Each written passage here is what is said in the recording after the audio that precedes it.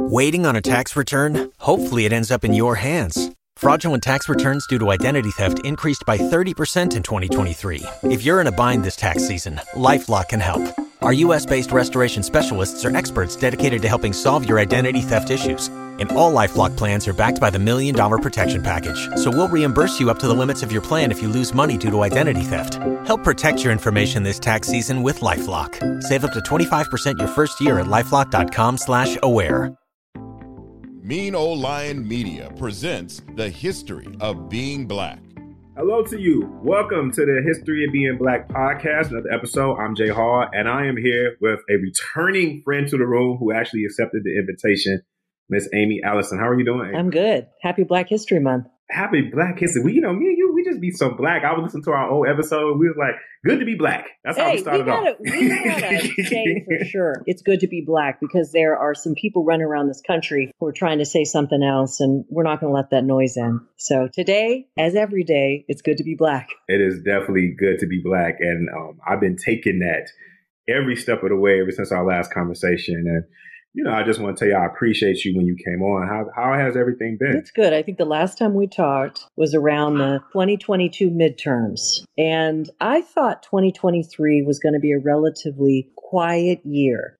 For someone like me who works in politics, it's cyclical. It's like a roller coaster. So this is supposed to be a year of planning and strategizing and resting. And it's not turning out to be that way. It's actually a very critical year for us. Like my whole reason, I'm convinced my reason for being born is to build political power for Black and brown women. And this is a really critical year for that. So in all the ways that the midterm elections were important, this year's even more so. So we're doing a lot of defense, but also some offense in terms of building power. So I'm actually working just as hard. Just working just as hard. That's good. And I'm glad that you mentioned that because I wanted to, if we could, just refresh and go back for a second on you and your come up because you're from Oakland, California. And we was talking off mic and I didn't know that you were from Ohio first, right? Before you moved? Yeah. What part of Ohio? If you know Ohio, you know. It's central Ohio. Used to be farmland by Ohio Wesleyan in this little town called Delaware where they used to have this annual kind of like village festival called the Little Brown Jug. It's about like 45 minutes from Columbus. And my dad was doing his postdoc. As far as we know, he's the first Black man to get his PhD in plant pathology, which is the study of diseases on trees and plants. And that's where he got his postdoc. And so the first few years of my life, we were there. No, I'm familiar. I don't know if I spoke about this last time. I'm originally from Detroit. So I'm from Michigan. And one of my right-hand man, he's from Columbus. I actually visited there throughout college when him and I was in college together. So I'm familiar with that area and everything that it has. And so your family, do you remember or you recall why the migration to Oakland, California? Was it because it gets really cold in Ohio? I think I'm a little older than you. I remember I remember the blizzard of 1976. It was like, it went down in history. I remember that. We were out of power for a couple of weeks. I remember at Christmas that we made our way to a neighbor's and they had a gas oven and you light the gas oven and you keep the oven open. And that's how, because we didn't have that. And I remember the small area, everyone's watching out for each other's kids. I remember what that was like. I also remember going to church all day. All day. It was a very kind of like, it's interesting because Oakland of 2023 is a place where, in the sense of it's free thinkers, creative people, people who imagine the world differently, et cetera. That's not really my upbringing. My upbringing was you say hello. Grown-ups are sir or ma'am. So some people talk about the South that way, and I'm not from the South, but the Midwest had its, especially in the central part, in the very rural part of Ohio, had this, it was like very strict rules about behavior and about how we interact with each other, but also high expectations about how we care for our neighbors. And we don't have that in Oakland. You go to big cities, and I don't know how Detroit was, but like people will walk by each other and not speak. And it's something that it's the one thing about living in Oakland I wish we could, have different. Because I miss that sense of responsibility for your neighbors and the people, even if you don't know them, because I think that makes your life better. No, it does. And I try in my life to not generalize. It's like a personal struggle that I have. But when you speak about that, that is so true. Like speaking to someone, like on my area where I was from, if you didn't speak to somebody, that was a problem. And then I moved East Coast and everybody was walking past everybody and not speaking to each other. It was like a regular thing. It was almost rude to speak to someone. And that was something I had to get adjusted to because to what you're saying, it was Miss Jones, it was Mr. Jones, it was all of that and everything. And that was my upbringing. And it didn't matter what class you were in, that was kind of how you conducted yourself. And I didn't necessarily understand that until I moved to a place that did not have that. What was something else that you noticed at a very young age when you moved to Oakland? Because if I'm not mistaken, you're there at the prime of the Black Panthers. We talked about what was lost going from kind of the small community to Oakland. My dad, when he finished his postdoc, he got a job in San Francisco and they sold their house in Ohio and could only afford to live in this little town, Antioch. And I remember being out in Antioch. Antioch was a place that while the Black Panthers were getting organized, Antioch had these community regulations, and I'm sure a lot of states had them, that kept neighborhoods segregated. And so we moved to this town called Antioch, which was 99% white. That the federal rulings had forced communities like this to not discriminate against people of color. But it was not fun for me to go to a place like that and be kind of like the pioneer, because my mom is white and my dad is Black. So in those days, that kind of family also, there was not very common there. And then to be one of very few Black people in school was very difficult. By the time I went off to college and I moved to Oakland. I moved to Oakland in the 90s. Oakland was a very interesting place because you have the Black Panthers who had been organizing in the 70s. That organizing became a focus of, as a lot of us know, very intense police and FBI activity to suppress the movement that they represented, but it didn't go away. I came to Oakland at a time that was the peak of Black middle class. There were a lot of doctors, there were business owners, there were artists. It was a vibrant, vibrant place. And it wasn't a Black city. It was a multiracial city. There was no majority anybody there. And I had, I think from moving the East Coast to that little white small town that was closer to Sacramento to Oakland, I think the thing I found that I was basically looking for my entire life and sort of is that feeling of belonging. And, you feel belonging when you're in a small town and people recognize you like that. You go into a place and they call your name, or even if they don't know your name, they say, how's that dog of yours? Or, is your mama doing okay? And that feeling of being recognized, seen, and belonging, I felt it as a young kid in Ohio. And then I felt it again in a different way in Oakland. And I will say that Black people in Oakland, just like the Great Migration, came from specific places. The first house my husband and I bought was in East Oakland, and the next door neighbors, Mr. and Mrs. Johnson, came from Monroe, Louisiana. There were only 3 cities that people came on the train to Oakland, and that was one of them. And they brought out their hand truck, and they helped us unpack, and they brought over warm Budweiser. They just made us feel welcome. It felt more like not just the Southern, but that community welcome. And as Black people had organized politically, we'd also brought this kind of community feeling that I really loved and helped me to feel like I had a real home. Anyway, thanks for letting me think about that. That's part of why I love this city. No, that's excellent, because I wanted to ask you, for your memory, when do you recall your first memory of political awareness? Like where you was like, oh, wow, like politics or anything under that tree? Funny you would ask me that because I've been writing a lot and thinking about it's so hard for a lot of us because we're Black to separate a political consciousness from our identity, because just who we are means that we have to be aware of stuff that people who aren't Black are not aware of. And we have a history. We can try to ignore it, but it's really carried within literally our flesh and bones, our DNA. It's carried down. So, and then the things that we deal with day to day.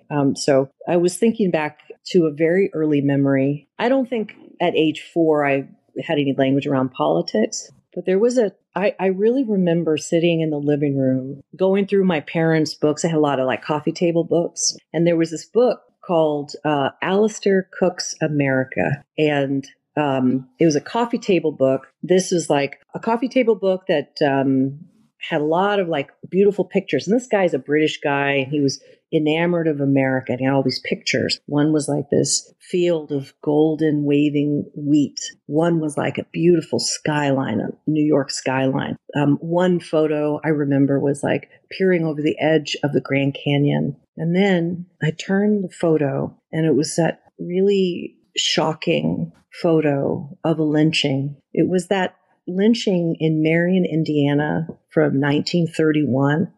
I was only 4, but I'll never forget looking at this violence. There was boys, there were just boys murdered. They had tattered clothes. Their heads were hanging down. And all of this mob of white people, men, women, boys, and girls with these various expressions. And I do remember that moment of learning about myself. My dad's family literally looked like the victims. My mom's family literally looked like those people. Even like there were people with peg laterals and fair skin and dark hair. But this image very early on taught me something, which is that about my own identity. And in reflection, all these years later, I think about the twisted family tree that we're in, that I'm my twisted family tree, the fact that this horrible, horrific violence, and this became a touchstone for me, many years later, starting in high school and then in college, going back to that photo, reading about what happened, reading about how lynching was used as a way to control, to frighten, to prevent us from having not only our humanity, our dignity, but from our power. And the way that this kind of mob violence was unchecked, and it did form the basis of who I have become. A person who works against violence, a person who works to build the political power of marginalized people, a person who came to understand what were the things that people in Indiana in 1930s, what was their life like, and what did they want? They were organizing NAACP. They wanted the right to vote. They had the right, few decades before, during Reconstruction, a brief period after slavery was over, and it was taken from them.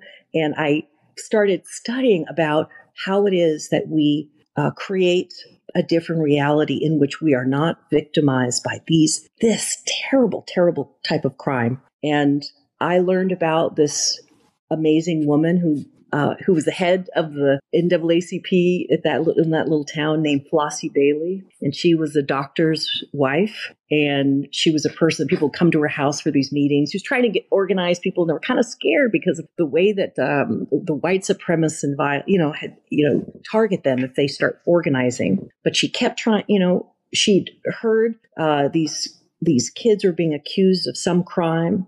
She got in touch with the National Office of NAACP. She sent out warnings. She did everything she could to both protect people and try to get justice after those boys were murdered. She organized white and Black Seroptimist clubs in NAACP. She spoke to and lobbied in front of the state legislature and the governor. And I'm saying all this to say that picture that taught me so much about this country and myself wasn't the entire picture. The other part of the picture was this amazing woman who was able to she did not have a protected right to vote. And even though she would never had the chance to be elected, she should have been governor of that state or a senator of that state. She worked tirelessly at a time when it was very dangerous to do so, to push to protect Black people from this kind of violence. And without someone like Flossie Bailey, the civil rights movements that happened in the 40s and the 60s and later on would have never happened. And so that's the basis of my politics. I look for Black women and I look for other women of color who aren't afraid, who do what they can, and they do not stop. And I will just say that the end of that story was the last day of Women's History Month last year. I was at the VP Harris's residence. She's on observatory. So I had worked really hard to support Kamala Harris being on the ticket, getting people out to vote in 2020. So we're here at her house after the pandemic. So, I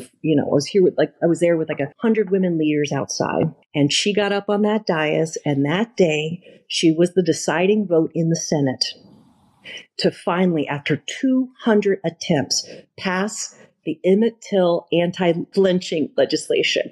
She did that. And I feel like crying when I'm telling you this, because that's our do you know how many great people, let me just talk about Black women, risk everything to protect our communities. And I witnessed legislation being done in 2022 by our first woman of color, woman vice president, who was the deciding vote in the Senate. Our political power matters, and that is what I've dedicated my life to. First of all, thank you for that story, because I was unaware of Flossie Bailey. So now when I get off this, I'm about to go do my research and everything like that, and I love hearing that. And when you tell that story, I relate to it because I think there's a path that we all remember, a time where we kind of, especially Black people, we remember like what the mirror looked like that moment of like, oh man, I'm Black and this means something, and we all have those differences. And you found a hero in that darkness. I mean, that's just something I'm envious of it in a good way, and you're kind of giving me like an antidote, like for anybody younger, or if I have kids later on, like, provide a hero like after that, like under that screen, like there's somebody who fought for this act that happened. We didn't just lay down. And so I thank you for that, because that's truly, truly, truly a gift that you just gave me. And so I really, really thank you for that. And, with you having that and that understanding, and I'm pretty confident as you were growing, you kept learning more about it. What was your first, AKA like job or political action that you did? I ran for office in my high school, that all white high school. I became a national speech and debate. That 99%? Yes. I was in speech and debate for, young people getting to forensics. And I competed in a category called Student Congress. And so I was at the national level. So I was very good at this. We would be like we'd have a bill, and we would sit in a room with 30 other students. We would argue about it. Some people got to be, have the gavel, and that's its own role. People had to vote for you. I mean, I was very, very good at that. And I was at the national level. And I also ran for student body president of Antioch High School. And I remember standing in front, and I'm the same person I am now that I was then. I was a lot, obviously younger, but as a 17-year-old, I stood up in front and I said, "Hello, my name is Aimee Allison." Someone, we know who you are. And we need to stand up for ourselves. At that time, we had a dress code. We couldn't wear shorts. And I said, "And we'll stop the injustice," and I got elected student body president. And I think those things helped prepare me to make the case, like not perfectly every time, but like make the case. And I thought as a high school senior that I was going to be the first Black woman Secretary of State. That's what I wanted to do. Of course, Condoleezza Rice beat me, and there's lots to say about that. But I thought that's what I was going to do.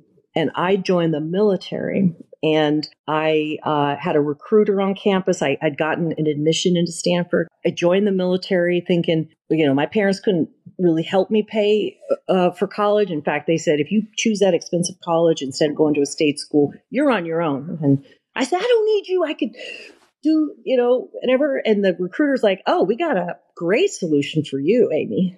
This is good. What do you want to do with your life? I said, well, I want to be a doctor. Great. You should sign up to be a combat medic. That's great practice. And here, you can sign an 8-year contract and we'll give you a bonus of $2,500. And that sounded like so much money at the time. So sure enough, I enlisted in the reserves, Army Reserves, and I went off to boot camp.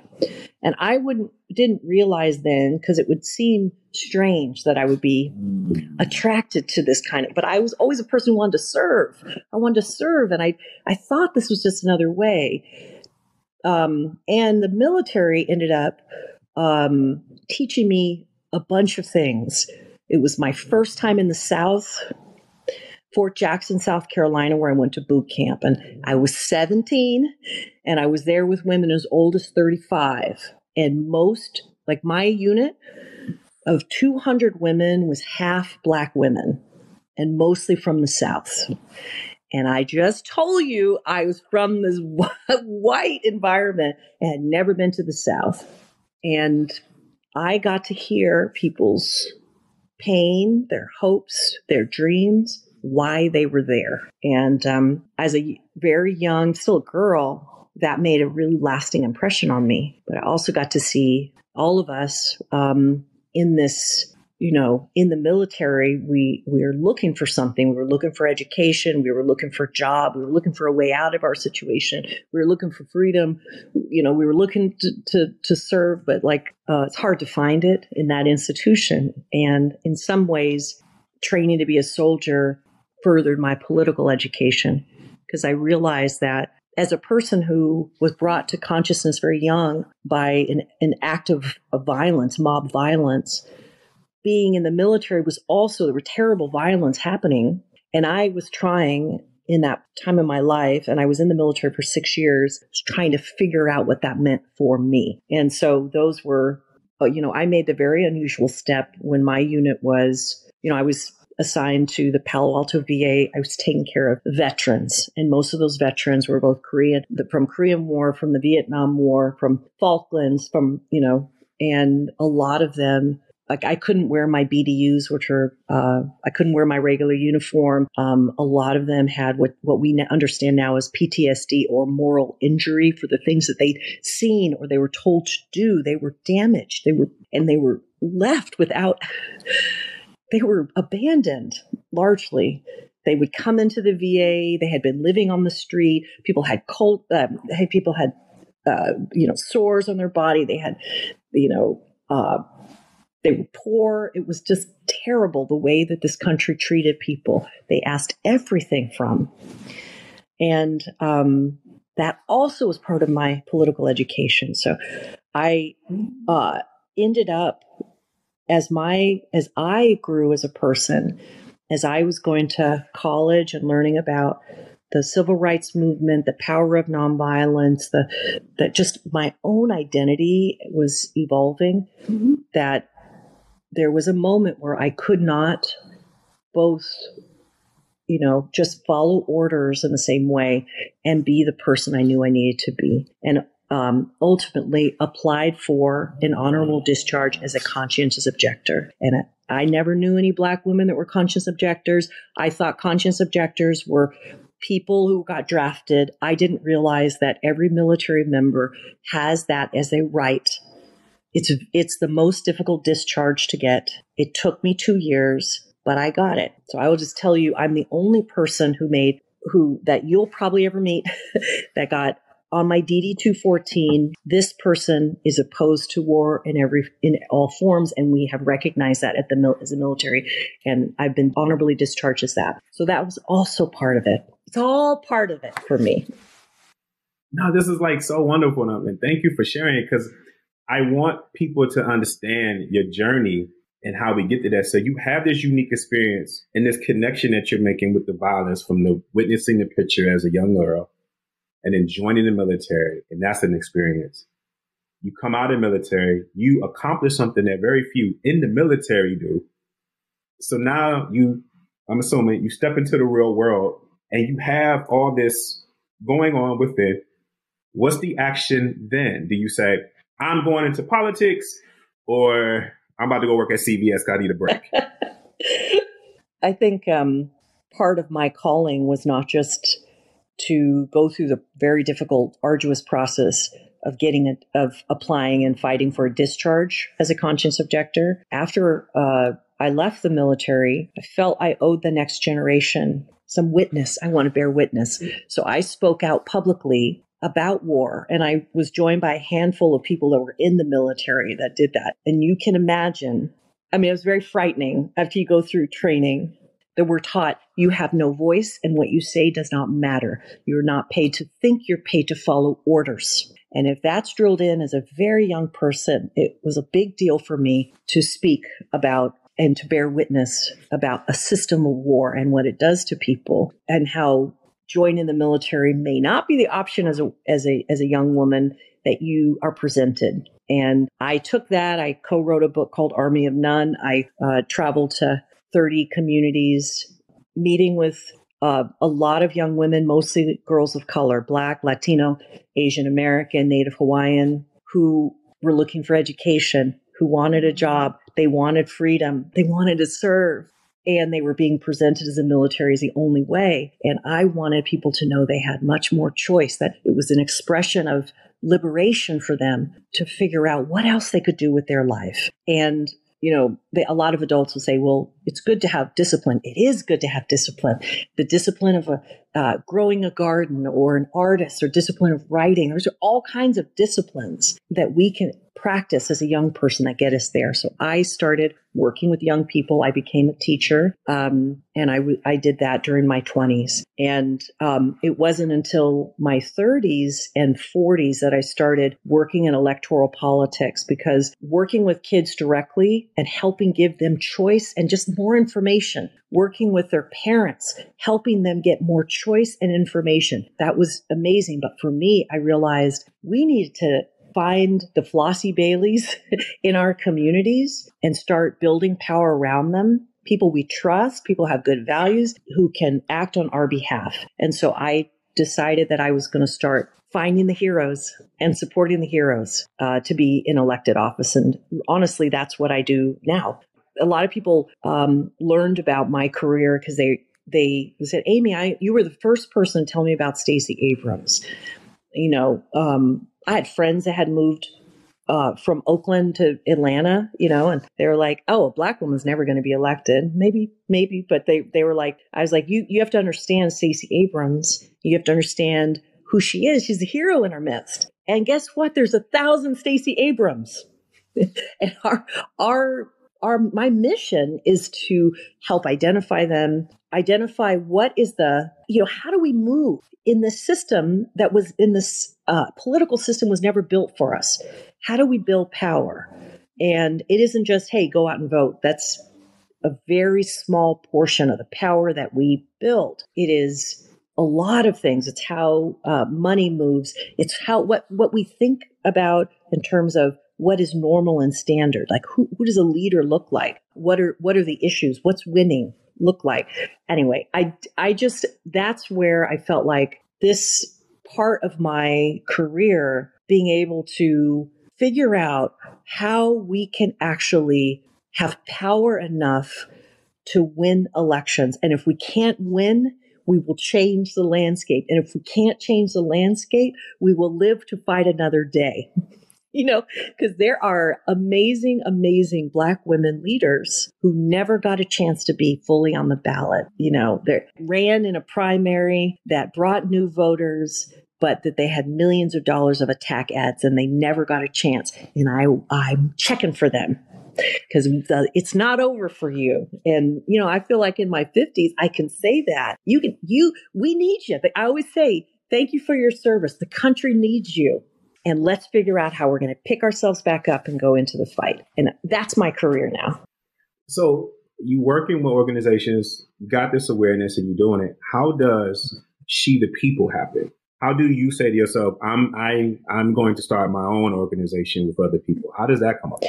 I was working with was actually a college friend of mine, a guy, Steve Phillips, that I'd met at Stanford. And Steve had this idea to start a PAC that would support Black and brown progressive candidates.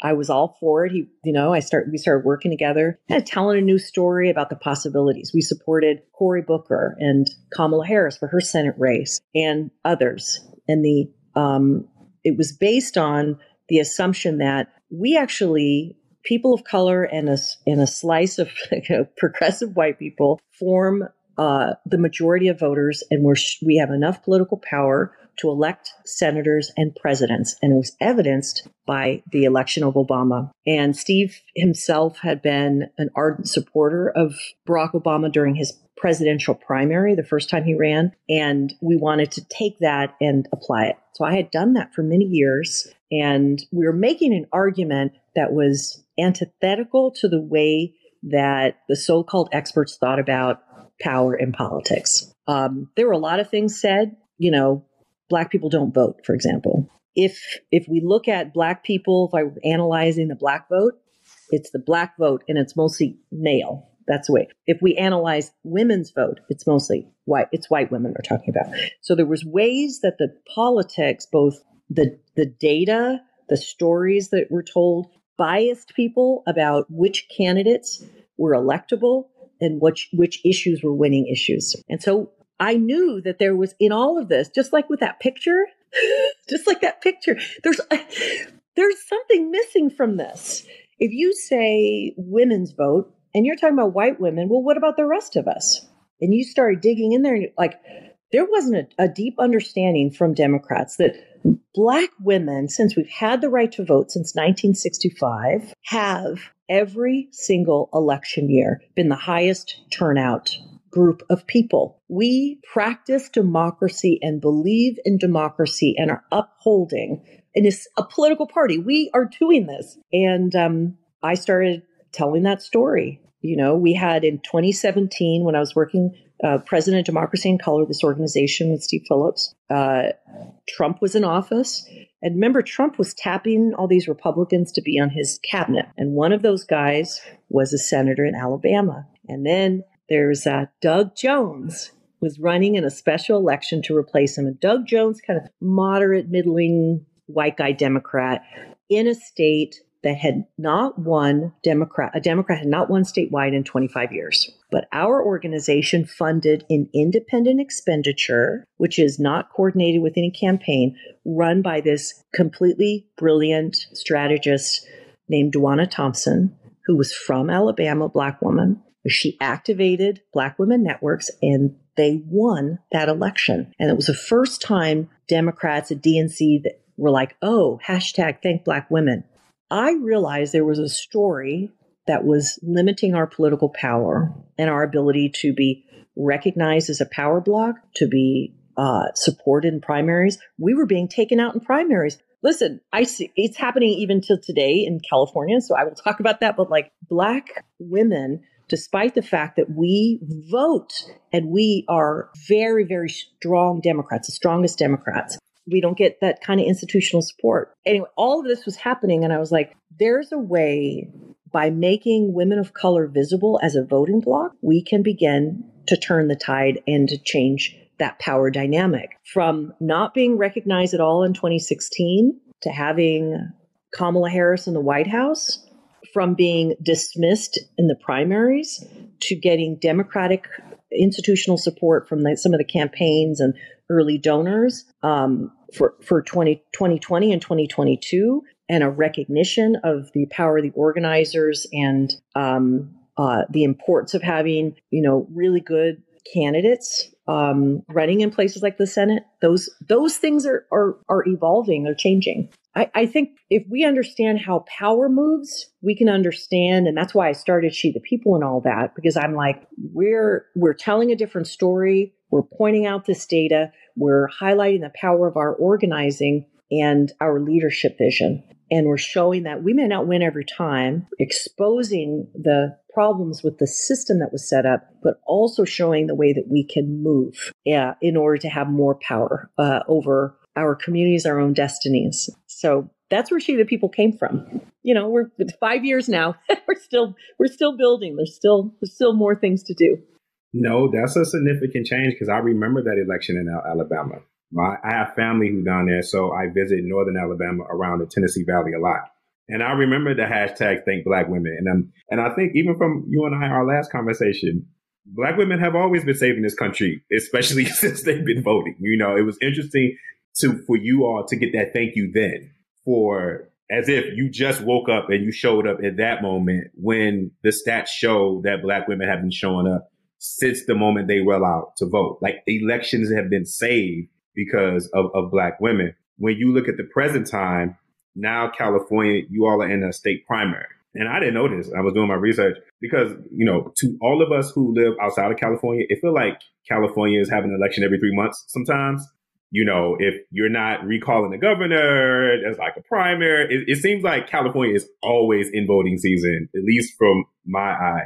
Please, if you could, kind of let us know the importance of what's happening in the primary and why this one is something that nationally we all should be paying attention to. I just want to say something about California, because there's, in terms of women of color, that's the most people in California are women of color. We're a majority people of color state. There are more Black people in our state than Mississippi. It's just, we're a huge state. And, I was talking about, California politics, where the dynamic is extremely diverse. Black women are still a power block in our state. Why am I saying all this? Well, we've had 2 senators that were women. We had a campaign to get the governor, when there was an opening, to appoint a Black woman. And we did our best, but we did not win that fight. Now, Dianne Feinstein, who is one of the longest serving senators, and she's infirm. A lot of people say she's got, Alzheimer's. She's still in office. She's not stepping down. She hasn't indicated she was stepping down. And so people have been waiting for her to do that, and she hasn't. And a lot of us wish she had stepped aside so that we would have an opportunity to appoint a Black woman to the Senate. But she is not going to do that. And we have no Black women in the Senate. Remember, Carol Moseley Braun out of Illinois was the first, elected in 1992. That whole machinery, the Chicago machinery that ended up electing Barack Obama, that elected her as a one-term senator. She was the first one. The second, California sent Kamala Harris. And that's it. There have been no others. There is no Black woman in the Senate. We lost 2 very important races. Sherry Beasley in North Carolina ran last year for Senate, didn't make it. So the California Senate primary is critical. Here are the dynamics. You have 2 Southern California Congress members, Adam Schiff and Katie Porter, who does the little whiteboard things, right? Their earlier career. And then you have Barbara Lee, who I'm not sure when you're going to be publishing her podcast, but she's going to be announcing this month. Barbara Lee is the most senior Black woman. She's the most senior woman of color in Congress. She is the person who came onto the national stage really as the sole vote against unchecked presidential power in 2001. Very, very, very brave. Again, when Bush was using 9/11 as an excuse to attack Afghanistan, she took that vote. Everyone else did not. And her vote of principle took incredible courage, and she was ultimately proved right. So, and she's also a leader in all these issues. Anyway, she comes from Oakland. She was a Black Panther organizer. She got pulled into politics by the great Shirley Chisholm, the first modern woman to run for president. Black woman ran for president. And she has never had a significant challenge here in Oakland, Berkeley. So she's been my congresswoman for over 20 years. She's going to run in this primary. California needs Barbara Lee. The country needs Barbara Lee in the Senate. Black women need Barbara Lee. Everyone needs Barbara Lee in that Senate. But here's the dynamics. She hasn't officially announced. The other 2 Congress members have already announced, and Nancy Pelosi, who's just recently the former Speaker of the House, who would not be sitting, she would not be Speaker without the power of the Black women vote and women of color vote, had the nerve to endorse Adam Schiff, a white dude, a week ago and said he should be in the Senate. So you have a situation where you have a white woman who has incredible power and influence using her power to make the Senate less diverse and to try to cut off one of the most respected, most important modern American leaders, Barbara Lee, before she even announces. Why should we care about this?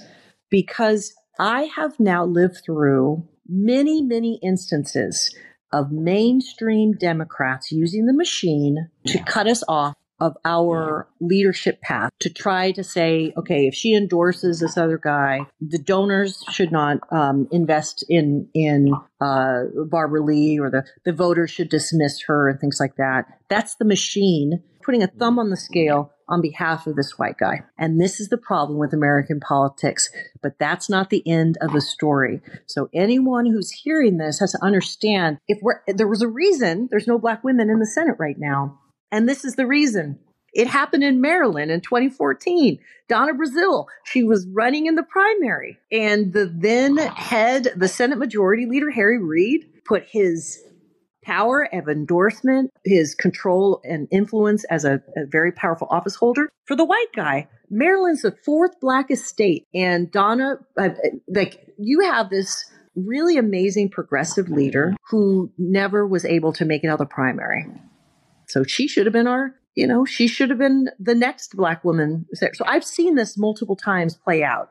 And I saw it in Tennessee. Marquita Bradshaw ran in 2020. And Tennessee has been a Republican-dominated statewide for a long time. They ran, the Democrats put all their force behind a white guy who was running in the primary against Marquita Bradshaw, who was a nurse, who was an environmental organizer. And she beat him, and he had over $10 million. So she didn't have a lot of money. And the Democrats turned their back and did not back her. I'm just saying, I could talk all day, but there is a structural reason there isn't Black women in the Senate. And California sent a Black woman, Kamala Harris. We can send her again. There are 2 Southern California congresspeople who have to pay $10 million each in this expensive race just for everybody to know their name, where Barbara Lee is our only Northern California one. We have a path to victory. And people who don't live in California have to understand this possibility that we actually can make this happen, because California did it before and we can do it again. No matter what Pelosi says, no matter what the rich people donors say, that she is highly respected. California is a progressive state. She has kept pace with who we are. Bernie Sanders won California. I mean, people have to understand who we are as a state and what we can do to support Black women's leadership there, is particularly this Black woman. So that's what's happening in California. I had read that in the past 2 Senate elections, there's only been Democrats on the November ballot in California. And with Nancy Pelosi, with her supporting Adam Schiff, also read that Elizabeth Warren is supporting Katie Porter, right? When you have someone who has a track record like Barbara Lee, what is it about the Democrat Party when we have this? It feels like we have this conversation again, where you see Black women support, Black women show up in large numbers. What is it about the organization itself that is reluctant to support, like a proven veteran, not just someone who come out the blue, but a proven veteran? It seemed like it would be, even if you don't feel that way in your heart, it feels like it would be like a win-win. What is the reluctancy when it comes to it? I think, like our heart of hearts, we understand that the system that now white women, like Senator Warren, have successfully worked through and have power in, but the system itself keeps Black women out lots of different ways. So I think we have to just acknowledge it. We stop being surprised. The system wasn't built for us. We've had access to it for not even 60 years. Flossie Bailey didn't have access to it. We have not had the ability to even vote for just 60 years. And the Senate is like arguably the Senate and the presidency, the two hardest bodies to actually win in. And I think that's where we have to acknowledge racism and the combination of racism and sexism that comes into play. And it's not just who gets money. It's the buzz around who's electable. Oh, this person is too progressive, or all of a sudden they're saying, there's all kinds of language to be used. Barbara Lee's too old. You're kidding, right? Compared to a lot of the senators, she is extremely young and she's very vibrant. Well, the one that's in now is 89, right? She's the oldest. She's the oldest, like right now, right? And McConnell's the old guy. They're all. So the thing is, let us not be surprised by the shifting standards to keep us out of an institution that wields so much power. We need to understand, like we have this thing at She the People that is a graphic of the ecosystem of power. Where does power reside? Because politics is a place where it's not obvious to everyday people. How do people get on the ballot? It's not even obvious. And it starts very early. It starts with consultants who work for state parties giving you the blessing or saying you should stand aside. It starts with donors who are political donors deciding who their favorite is and giving money so that person can hire staff. It starts with relationships with reporters.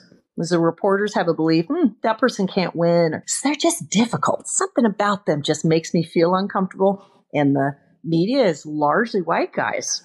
And they're the ones who are saying to the public, what to think about politics. It's the fact that a lot of Black women candidates, in order to be successful, have to go beyond the pool of voters that year after year are communicated with. These are the 5 out of 5 people who vote all the time. Tends to be older and whiter population. But if they have a chance, they've got to reach out and organize and register and turn out to vote diverse sets of voters and younger voters. And for a candidate to have to do that on top of running a straight campaign, it's a lot.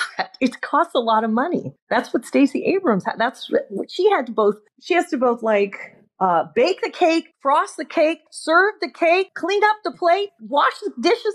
It's too much for one candidate in one campaign. And that's just some of the things. We're also culturally, what should a leader look like and sound like? What should their body look like? How should they dress? What about their hair? We have these biases against Black women and against women of color, but particularly against Black women. And all those areas we need to start talking about openly. So we're not surprised that the system is keeping us out. We're not surprised by the sitting senators, because it was a lie from the beginning that there was such a thing as a women's vote. It was a lie.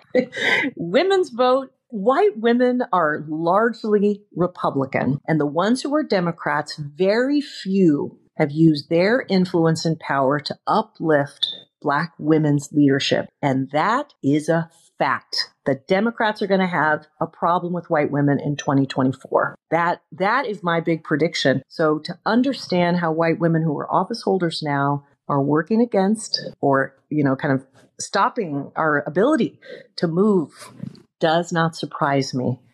So let us stop. Let's get from surprise and shock and awe and start moving with power.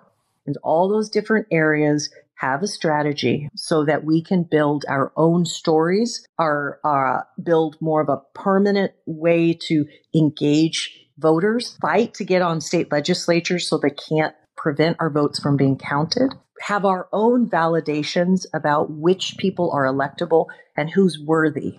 And that is so much of my work. It doesn't sound like political work when I say I argue for who's worthy, but I do. In the last 2 weeks, I've been talking to reporters.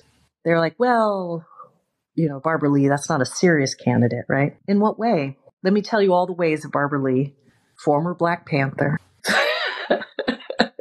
that the country needs her so badly right now and has a path to victory in the state of California. Let me tell you. And there needs to be a lot of us creating that space so that we ourselves understand our own power. We are worthy. And, we don't get it every time, but damn, I'm not. I still believe. No, what you're saying. No, what you're saying is a real thing. And if there's anything, to bring this to a head. When you speak about her resume and you brought the cake example, thank you for that. Number one, it made me hungry because I'm fasting. Number two, I think about my grandmothers and my aunts and the Black women that raised me, and I think about how they made that cake, and they did do everything. They did bake the cake, put the frosting and everything on there. And I was just telling a friend not too long ago that part of the problem on our end as Black men, we're so used to Black women being amazing, we don't even see it as amazing. Like, we don't necessarily recognize the resume for what it should be anymore. Because anybody who worked with the Black Panthers from a certain era to now and is still standing is nothing short of amazement. When you say that and you know the history and you know what happened to a lot of them, that's nothing but amazing to be a representative of this country. But unfortunately, it's almost like, hey, this happens, they'll be all right. So my final question to ask you is, those of us that are not California residents, and if you could, not just with California, but when we see other states, and it's not the big election, it's not voting for president and anything like that, what is it that we can do to elevate these voices, these Black voices or women of color voices? What is it that we can do to assist? Like, what is it that myself, Jay Hall, can do, or Tom can do over there, and Jessica can do over here in Chicago? What is it that we all collectively can do? Here's a power that Black people have. We have cultural power. We have cultural power. So you're doing it. You're using your platform to invite a conversation about the possibility of, for someone like me who's a conscious objector, I have an unusual path. And now I can support a great leader like Barbara Lee. You've provided that platform, and I thank you very much for that. And I think cultural power is around leaning deeply into and taking ownership of how much influence we have on the way that Americans think about themselves, the way they talk about themselves. All you have to do is go to TikTok and see they're literally using our voice as the soundtrack to try to express emotions.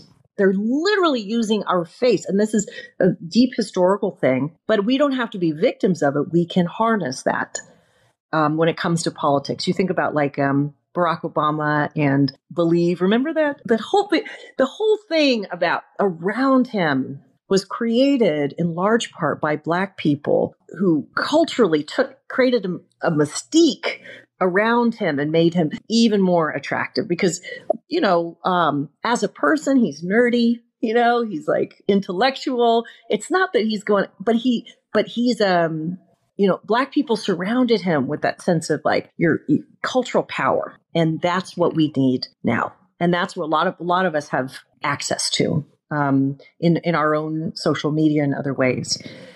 And then, I would say no matter where you live, there's something you can do locally to make sure that people vote and that their votes are counted. Like I said, voting is not everything, but we can't really win without us leveraging that power. And we're going to see in 2024, the battle for the White House, for example, if Biden and Harris are going to be reelected, is going to go through the Midwest. We were talking about Ohio. It's going to be in Ohio. It's going to be in Minnesota, in Michigan. It'll also be in places like Texas, in Georgia, in Florida, in North Carolina, and then in the Southwest, in places like Arizona. And so if you live in those places, know that you live in the front lines of the battle for democracy. And that my argument is, don't just vote for a political party or don't vote because the system of democracy, as flawed as it is, the people who have kept the democratic faith since Phyllis Wheatley was a former enslaved person who was in Boston, in Philadelphia, at the same time that Jefferson, the slaver, was signing the Declaration of Independence. And she herself still articulated that the beauty, she believed in democracy, in that has not yet come to be. All of us have a profound, and I feel like God-given, right and responsibility to do what we can as an expression of our own dignity, power, and humanity. So figure that out. Make sure you're registered in that. If you live in Wisconsin, they're trying to take your name off the rolls. Make sure you get back on the voting rolls. Make sure your friends and family do. Like, be the influencers that we are with the people in our world. And that's more influential than and more powerful, something they can't really stop. It's really hard for them to stop that small, powerful influence. And that's where to start, And if anyone's hearing this conversation and is like, you know what, I feel called to serve, that's where you get in touch with She the People, because we back and we help Black and brown women, Latina, Asian American, Indigenous women, and Black women who want to serve, particularly in the federal level, figure out their path and get connected to a national group of those of us who are dedicated to this. And I encourage people, if you're called to public service, don't let it just lie there. Figure out what's behind that, because that's another thing that people can do. Thank you so much, Aimee. If you could, before you go, let us know exactly how we can help She the People and what can we expect. She the People is shethepeople.org, and we're also on Instagram at She the People. And I think the most immediate thing right now is the tables being set for the California Senate race. And that's really, really a big focus. Very shortly, we'll start turning our attention to where women of color, who are certainly majority of Democrats almost everywhere, but the majority of voters, or a significant portion of voters, where we need to start working with people, activating people in the states that I mentioned, as well as other Southern and Southwest states. So you can expect She the People to be backing leaders and to be speaking to our base with the idea we got power on our minds, because we don't just exercise power. We see a lot of the abuse of power right now, like Governor DeSantis in Florida. He's abusing power by taking great thinkers off of, approved books for public school, like Bell Hooks, who had a book all about love. Like, we are about activating a group of people in this country based on values. It's not just like vote. You got to do it for what? Based on love of your own and others, and to creating a country in which everyone belongs, and in service to multiracial democracy. So people who have those values in common can come in and join our movement, because it's very powerful and we're just getting started. Thank you. Thank you so much. I'm glad that you returned. As usual, I like to tell you that the door is still open. If you want to come back again, also please get in contact with us, because we want to continue not only this conversation, but a conversation of action. So thank you for returning in the likeness. I definitely feel like my Blackness has been elevated. I hope yours has. In that. Yes. Still good to be Black out here, So thank you very much, Aimee Allison. This has been another episode of History of Being Black podcast. Make sure you follow us on the History of Being Black IG for latest episodes. Make sure you check all of them. I try to name as many as I can. There's Apple, there's Spotify, but you can always hit me up on my social media at JHall Society. Aimee Allison, we thank you. Be blessful and successful. We'll talk to you soon. Thank you. You're the best. The History of Being Black is hosted by Jay Hall, executive producer Ken Johnson. Find the History of Being Black podcast on Apple Podcasts, Stitcher, Spotify, iHeartRadio, Odyssey, Amazon Music, or where you get your podcast. Find the History of Being Black podcast on IG at The History of Being Black. Follow the Mean O-Line Media Podcast Network on IG at Mean O-Line Media. Get the Mean O-Line Media app in the App Store or on Google Play. The History of Being Black podcast is a Mean O-Line Media production. You've worked hard for what you have. Your money, your assets, your 401k, and home. Isn't it all worth protecting? Nearly 1 in 4 consumers have been a victim of identity theft. LifeLock Ultimate Plus helps protect your finances with up to $3 million in reimbursement. LifeLock alerts you to identity threats you might miss. And if your identity is stolen, your dedicated U.S.-based restoration specialist will work to fix it. Let LifeLock help protect what you've worked so hard for. Save 25% off your first year on LifeLock Ultimate Plus at LifeLock.com/aware. Terms apply.